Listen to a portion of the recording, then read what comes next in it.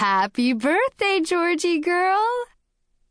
Georgia Noble rolled over in bed and smiled at her mother, who had cracked open the door to her room and poked her head inside.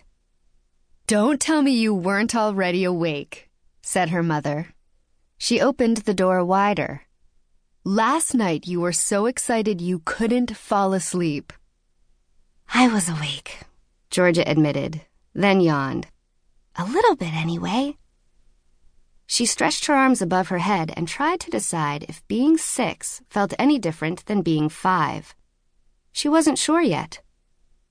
Her mother sat on the end of the bed and tweaked Georgia's toes through the covers. Georgia stuffed her pillow behind her back and sat up. She glanced at the window that faced onto Van Deventer Avenue in downtown Princeton, and next to it at the coat rack shaped like a giant crayon, from which hung a fraying bunny suit and her collection of princess dresses. She wondered if these were 5-year-old things, baby things, or whether they were okay for 6-year-olds too.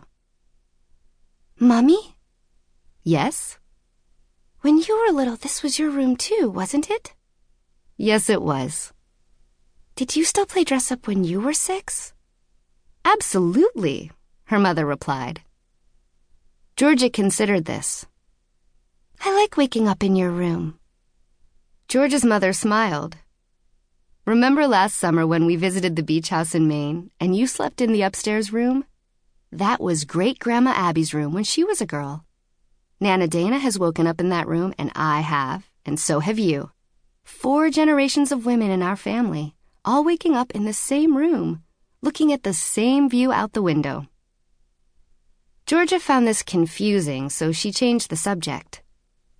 "What color did you frost the cupcakes for my school party?" she asked. "The boys won't want pink, you know, even if today is Valentine's Day. Red frosting would be okay, but not pink." Her mother laughed. "Half are pink and half are red, so I think you're safe. Now, look out the window if you want a surprise." Georgia sat up, raised the shade, and peered outside. "It's snowing!" she exclaimed. "Oh no, Mommy, this isn't a good surprise. What if school is closed? What about my party?" "School's open, don't worry. This is just a little snow." It was actually a little snow on top of a lot of snow. The winter had been very stormy, and the schools in Princeton, New Jersey had closed 6 times so far. "Are you sure?" asked Georgia nervously. She watched a snowplow grind along in front of her house. "Positive. Now get up and get dressed. It's Valentine's Day and your birthday." "The same as for my great-great-aunt Adele?" Georgia had never met Adele, who had died long before Georgia had been born, but she had heard many, many stories about her.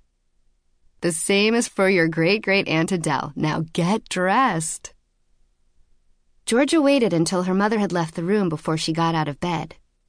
Then she checked her door to make sure it was closed tightly to keep out her brother Richard, who was 7.